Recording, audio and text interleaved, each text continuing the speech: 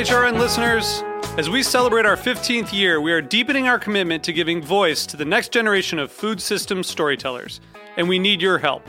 Our internship and fellowship programs help activate new possibilities for underrepresented and underestimated young people through experiential journalism, audio engineering, and production training. Through these unique programs, HRN helps food equity stewards build essential workforce readiness skills that expand their potential and foster economic mobility. Please consider supporting these critical programs. And with a minimum donation, you can be entered to win a dinner for two at an amazing restaurant in one of 8 cities and tickets to a concert at a great venue in one of those cities. We have incredible partners across the country who have donated, as they also share our passion for helping to educate the next generation of food systems storytellers. Check out heritageradionetwork.org/15 to donate and enter to win today. That's heritageradionetwork.org/15 to donate and enter to win today. And make sure you donate before March 31st. Thank you.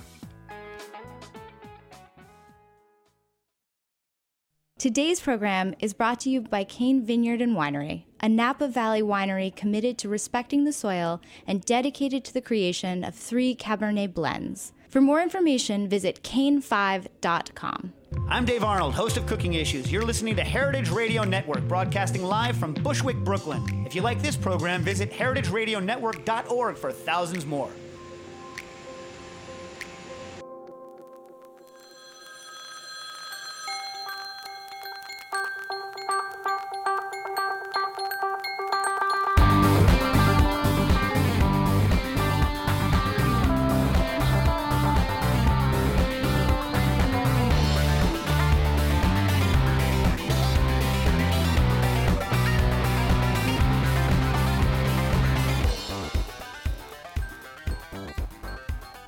You're listening to Let's Get Real, the cooking show about finding, preparing, and eating food on Heritage Radio Network with me, your host, Erica Wides.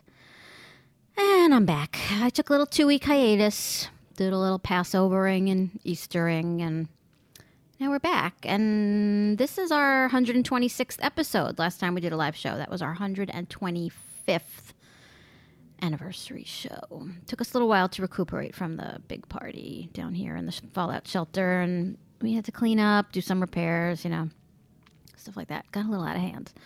But we're back. And since we're back and we're starting our next 125 shows, you know who we haven't discussed in a while? You know who we haven't talked about in a long time? Come on.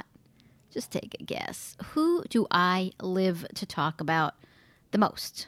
Other than myself, of course. Yeah, Laura, of course, as in, you know who, Laura Ingalls Wilder, my favorite imaginary best friend in the whole world. Yeah, I mean, I know she was a real person, not just the subject of books and TV shows. I know she was a real person, but Laura also was my imaginary friend in my 1970s, somewhat depressed, grim childhood, which I've talked about before. And you know how I love me some Little House on the Prairie books, right? I'm even reading one of them right now. And I love the whole kind of Laura history and the mystique and all that, right? I love it so much that, in fact, I was going to submit a proposal to present an academic paper on my relationship with her at something called Laura Palooza, which is held every summer. Laura Palooza is an all Little House on the Prairie academic and cultural conference and event in where else but DeSmet, South Dakota, where Laura and her family eventually settled and where she met her husband, Almanzo. So I was going to do that. I was going to write up this whole proposal. I had a whole idea for it. But you know what happened? It was winter and I got distracted by Netflix. And I just never got around to it. There was just, there was a lot to watch. Downton Abbey came back, and there was called The Midwife, so I never got around to it. So, oh well, perhaps next year, perhaps. Or maybe I'll just go to the conference as an attendee. I'll put on my calico bonnet, and I'll go join in the fun, maybe. I don't know. Anybody want to go with me? But yeah, so Laura, she's such an important part of the Let's Get Real story, really. She was one of the catalysts, one of the sparks that ignited the Let's Get Real story. Because so many times before the show, when I would be faced with a new foodiness nightmare or an unfathomable modern age industrialized food horror, I would think to myself, what would Laura make of this? Not what would Jesus do, because frankly, Jesus was mythological, but Laura was real. What would Laura make of this? Would she even recognize what we call food today as food? What would she think of all of this? I mean, sure, she would recognize some of our food as food, some stuff. She would recognize meat, dead animals, vegetables, butter. They ate a lot of butter. But it probably wouldn't taste very good to her. Our food today wouldn't taste like anything to her because in her day, food had much, much more flavor. It was much more flavorful. But we industrially pounded out the flavor from our food in favor of uniformity and controlled ripeness and factory farming. So all of those things usurped flavor. Would Laura recognize pink squeezable yogurt in a tube as food, or frozen dinosaur-shaped nuggets formed out of chicken slurry paste as food? Probably not. Most definitely not. Not food. In her day or in ours, that shit, it's not food. Whether she recognized it or not, even now, not food. And in fact, there's some thought recently that a part of what's causing our obesity epidemic is that our food is so flavorless. Our food is so flavorless, we're actually becoming malnourished because we're driven by an innate sense of nutrition to eat certain things. And those things don't really exist anymore in the modern American diet. And our brain's inability to acknowledge or recognize or determine any sort of feeling of doneness or satiety, I never knew how to say that, satiatedness, is impacting us that way. Yeah, in countries that have much more flavorful, stronger, more intensely flavorful food of their traditional cuisines, where their traditional cuisines are still somewhat more intact, people eat less. Food tastes better, you eat less. And I don't mean better like because you put barbecue sauce all over it. I mean better like because it has naturally occurring good flavors.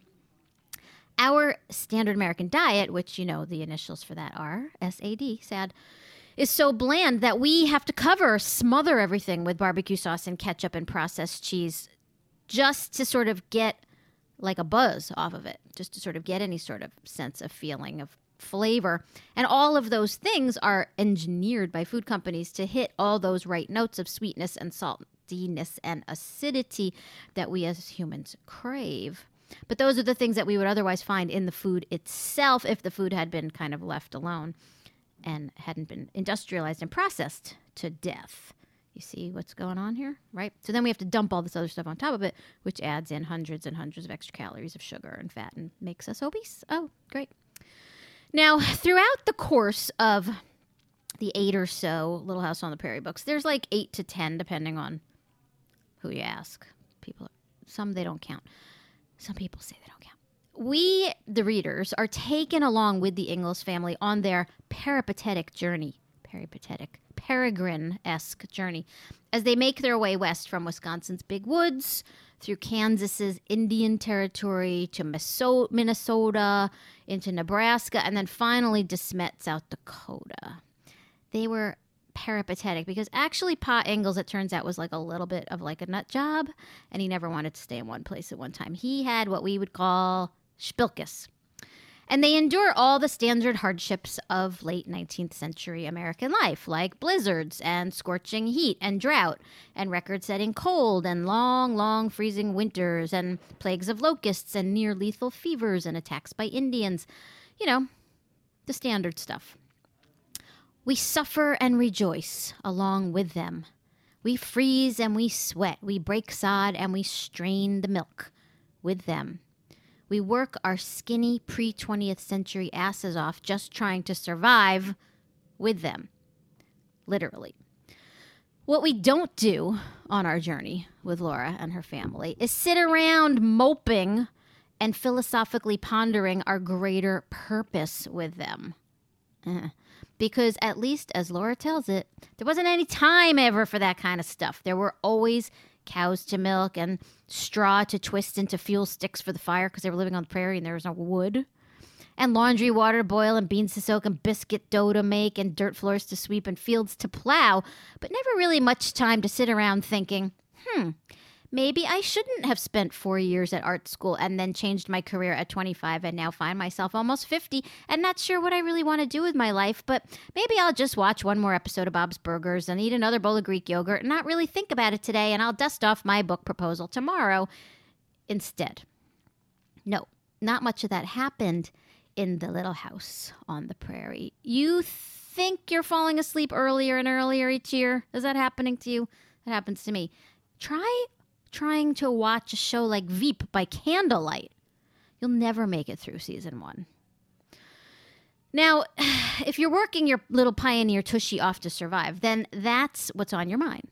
Survival, not, oh crap, did I remember to eat a fermented food today and drink 16 glasses of water? And oh, is it an upper body or a lower body day today at the gym? Or maybe it's a spin class day, I can't remember. And what flavor protein powder should I add to my smoothie this week? And oh, what time was that waxing appointment? And did I remember to post those pictures of the kids at stand-up paddleboarding school on Instagram? And what should we eat for dinner tonight, the frozen chicken or the frozen salmon? But the salmon isn't wild, and I think we're not supposed to eat farm salmon anymore. Or maybe we should go out for sushi instead or order in vegan Thai. Oh, wait a second. Aren't we paleo vegans now? Too many choices. That's our 21st century form of suffering, not plagues of locusts or severe drought or sub-zero weather. Oh, wait, yes, we have those too. Oops. But we also have so much other stuff to worry about and focus on. But you know, as they say, it was a simpler time. Eat or be eaten. That was about it. We're going to take a short break. And when we'll be back, more about my best friend, Laura.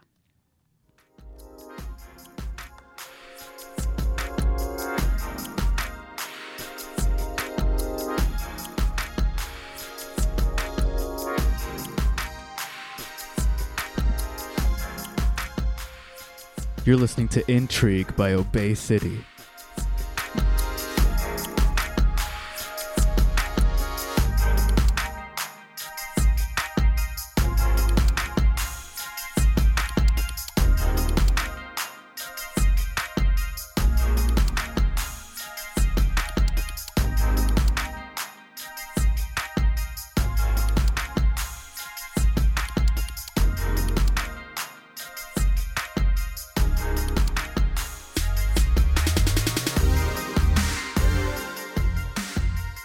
This is Chris Howell from Cane Vineyard and Winery, calling in from Spring Mountain above the Napa Valley. Thank you for listening to this show.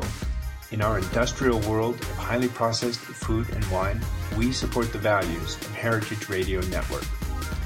All of us at Cane encourage you to seek out individuality and beauty in everything you eat and drink. To learn more about us, go to cane5.com.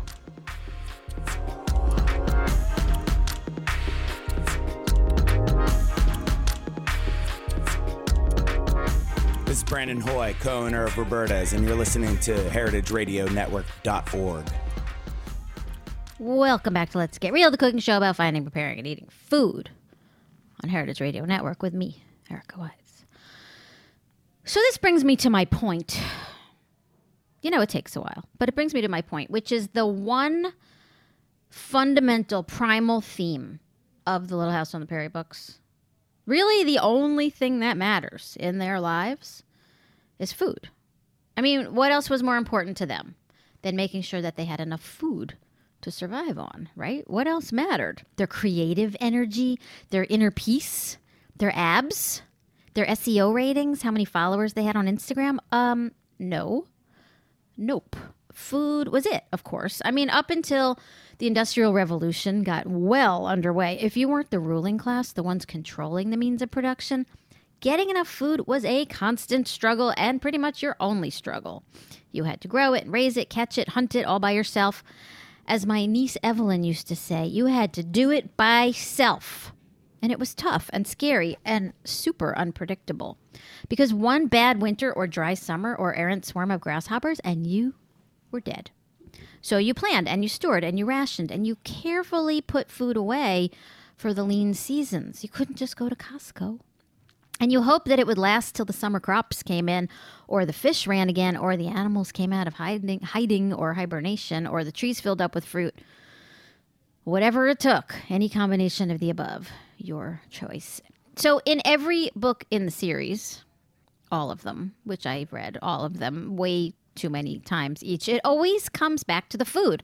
It's what got me hooked when I read that first one when I was like 8 years old, and it's what still gets me today. The food, the relentless freezing cold winters with dinners every day of boiled potatoes and salt pork every day. Not what's for dinner, but what's not for dinner.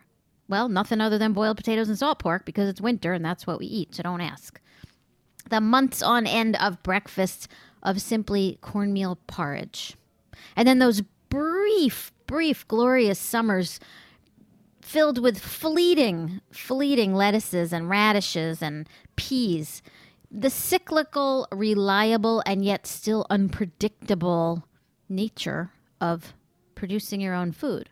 And then underneath it all, underscoring or punctuating the monotony of it, there was one staple, and that was the beans. Always the beans. If there was a sack of dried beans in the pantry, everything would be okay. Beans were like the insurance policy. Yeah, beans were like the MetLife of the pioneer era. Because if you had the beans, you'd be okay. No salted meat left, no wheat. The cow's gone dry, the potatoes rotted, nothing left. It's okay. We still have 20 pounds of beans to get us through the winter. We're going to make it. Whether they grew them on the farmstead or bought them at the mercantile, they needed the beans, and they ate the beans regularly. Ma made baked beans. Ma's baked beans. Cooked all day in the wood-burning cook stove with a precious little piece of salt pork and a little drizzle of some molasses.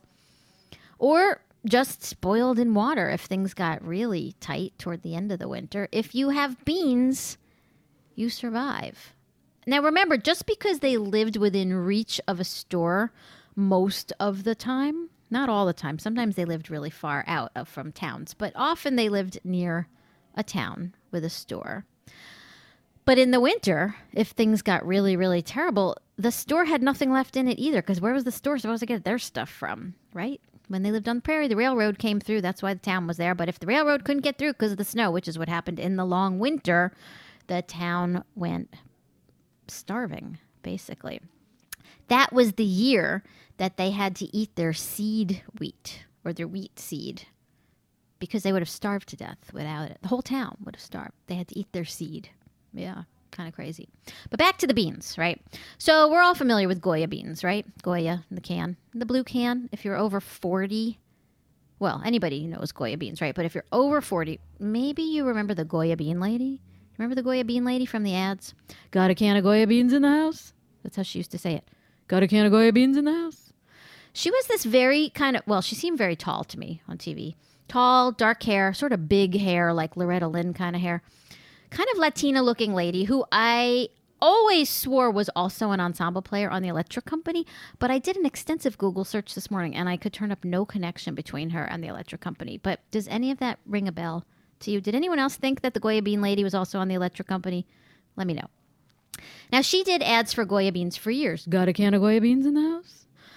Turns out her name she's still alive, Zora Lampert. She wasn't Latina at all, just a dark Jew like me. What are you, Italian, Greek? I get that a lot. What are you, Italian, Greek? No, just a dark Jew from a misplaced tribe who wound up in Eastern Europe, but probably were from Spain. Zora Lampert, the Jewish face of Goya beans. And Zora Lampert is married to Jonathan Schwartz, FYI, who, if you're a New Yorker, might know of. He is a longtime radio host here in New York City. He plays all this old-time big band and American songbook kind of stuff, a lot of Sinatra, things like that. My mom used to listen to Jonathan Schwartz all the time. It's really funny who winds up with whom here in the center of the cultural universe. The Goya Bean lady and the sound of WNEW AM in New York radio. Remember that? WNEW 1130 in New York, because my mom and I used to fight in the car about whether we listened to that or we listened to Howard Stern when he was on K-Rock. I usually won. Anyway, the beans. The beans are the point of today's show. The beans. Zora Lampert's tagline for the bean campaign, other than, got a can of Goya beans in the house, was also, wait for it, genius in advertising, Goya. Oh, boya. Now, can't you just picture the ad agency creative team sitting around in the creative lounge for days on end, smoking, it was the 70s, and drinking tab, and trying really hard to come up with something great about beans? Just like in Mad Men, which is where I get all my ad agency references from, by the way. In Mad Men, when they get the Heinz account for beans and sauces, but most definitely not the account for ketchup and vinegar, as that's a much more prestigious account, and Heinz is kind of fucking with them. And Peggy comes up with her awful Bean Ballet animation campaign, which bombs. Anyway, you can just about hear the client, after they listen to some brilliant pitch about beans, then say, well, we were thinking of something more along the lines of, Goya, oh boya. And you can see the agency creative team stabbing themselves in the eye with their colored pencils. Now, it's hard to make beans exciting. Peggy and her team, they knew that.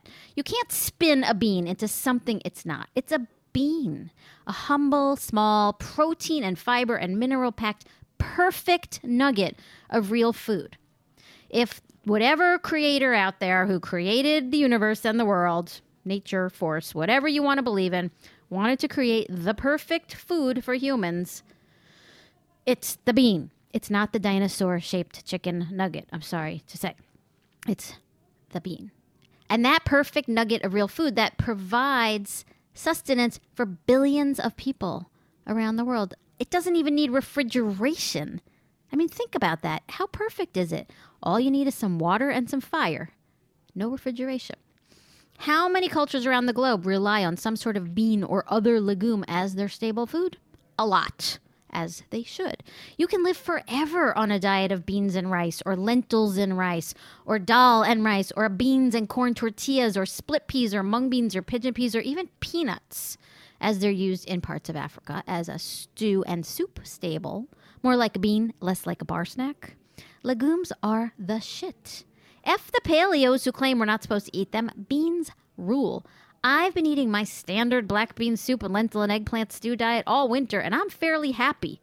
I mean, food-wise, I'm fairly happy. I won't get into the other factors that affect happiness in our lives, since I'm not fully occupied 24/7 trying to grow my food, and I have too much time to think about stuff between watching episodes of Louie. But food-wise, I couldn't be happier. We have to take another short break. We will be right back with more beans.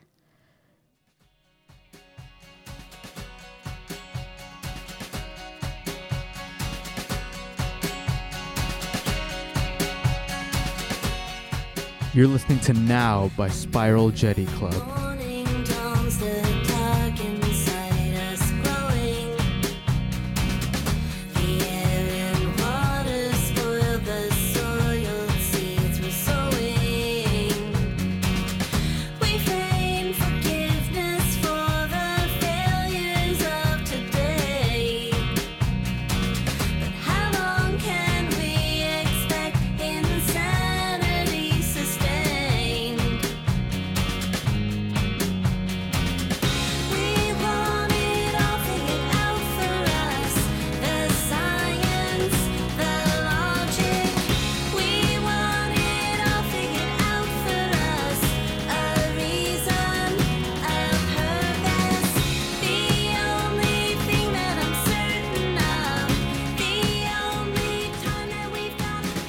Hi, this is Chad Pagano, former Army sniper, host of the Wild Game Domain, and you're listening to the heritageradionetwork.org.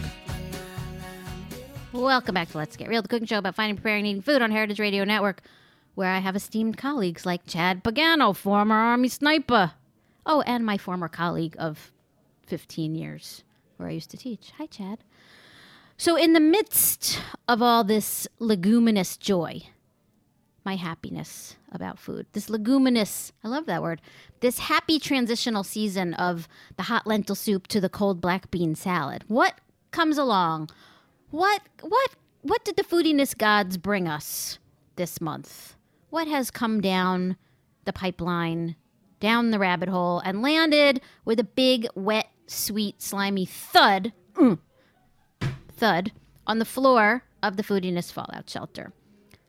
The big BS machine of foodiness advertising with an example of spin that will make your head spin, for lack of a better word.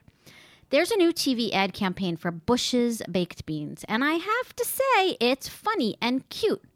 Now, if you haven't noticed, I have a severe love-hate thing with advertising, you know? Sometimes I think I probably should have gone into advertising or branding because I kind of really get it and kind of really love it, but also kind of really hate it. And my other pretend BFF is Peggy Olson, after all, from Mad Men, from the animated Dancing Bean ballet debacle. Now, Peggy and Laura and I often hang out in my head sometimes, and we watch Freaks and Geeks together on Netflix, which is very complicated because it's very hard to explain to both of them in 2015 about a show from 1991 that's actually about life in 1980, starring every single actor who made it big in the 2000s. I actually like to call Freaks and Geeks the Muppet Babies of the early 2000s film world. Because Peggy just keeps saying to me over and over again, but that smart high school freshman girl who's hanging out with those bad kids, she's Don's neighbor from Park Avenue. I don't get it. I'm so confused. Now, how do you explain to someone who's living in an era where there's only 5 TV channels anything, really? I don't know. Laura got it more than Peggy.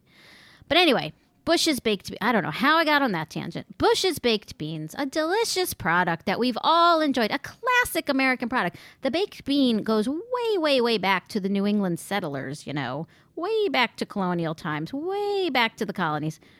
Boston baked beans with molasses, because you know why they had so much molasses? It was a byproduct of rum making and sugar production, which was part of what? The Triangle Trade, which is all about what? Oh, slavery. Whoops. That's why we ate so much molasses in the New World, you know? That's kind of a vague explanation, but it's true.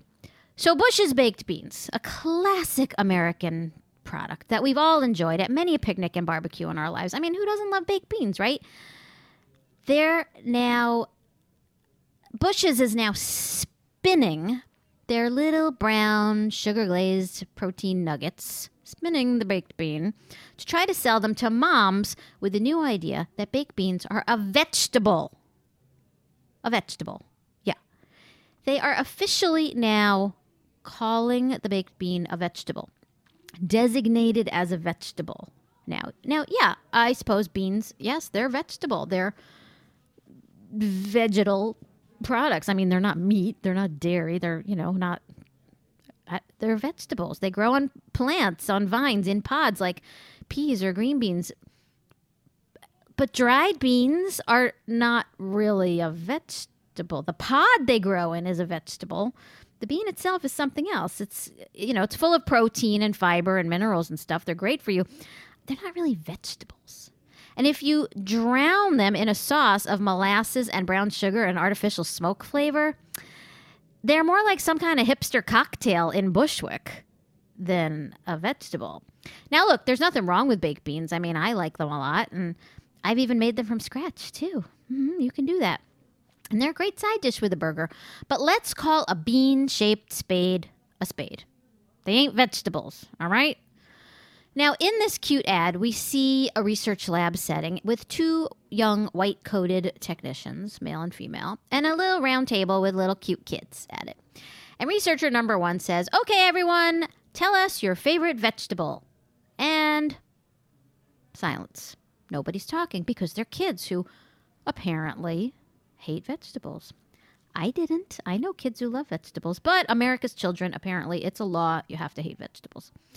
Total silence. So then they serve up those adorable Moppets little bowls of Bush's baked beans and the kids start slurping them down because they're all sweet and salty and smoky and delicious.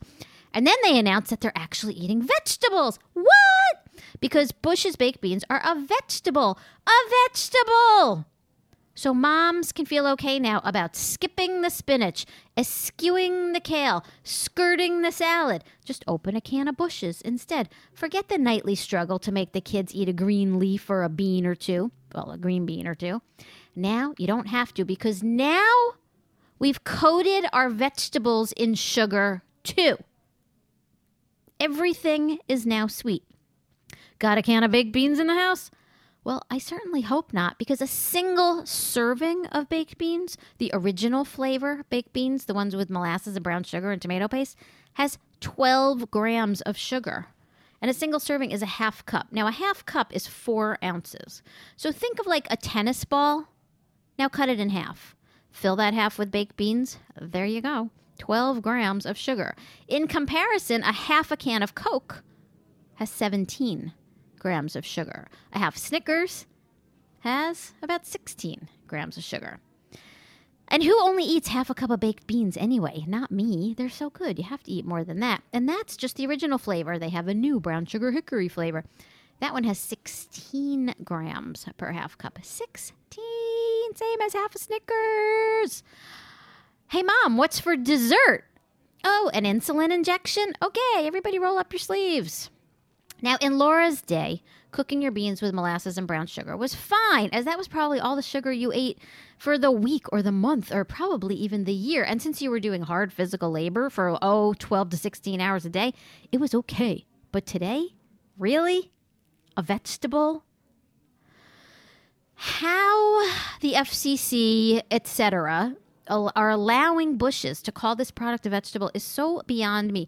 This is where I need a smarty pants research assistant who is actually willing to do the work to find out the rules and regulations in food advertising for me. Applications are now being accepted to be my research assistant. I'll wait while you submit them. Okay. So canned beans are now a vegetable. And Marco Rubio is running for president. And Tori Spelling fell yesterday onto the hibachi grill at Benihana and needs a skin graft. And that's what makes front page news.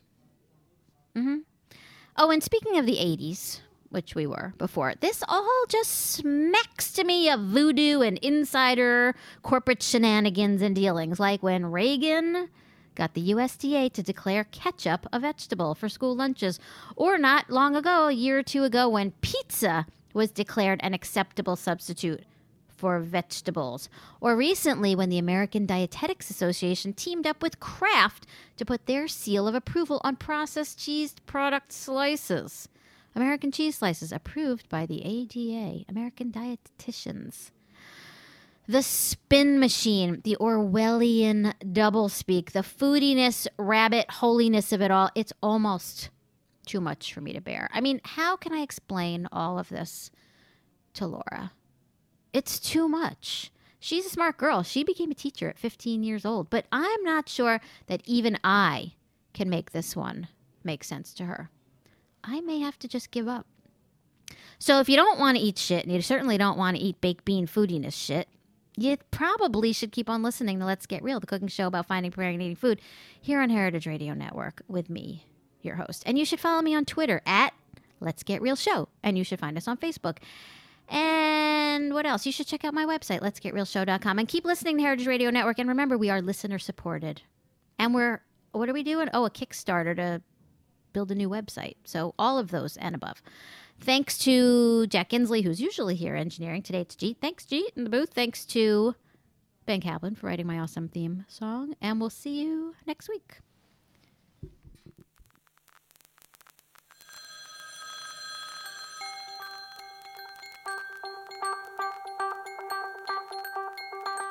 Thanks for listening to this program on heritageradionetwork.org. You can find all of our archive programs on our website or as podcasts in the iTunes store by searching Heritage Radio Network. You can like us on Facebook and follow us on Twitter at heritage_radio. You can email us questions anytime at info@heritageradionetwork.org.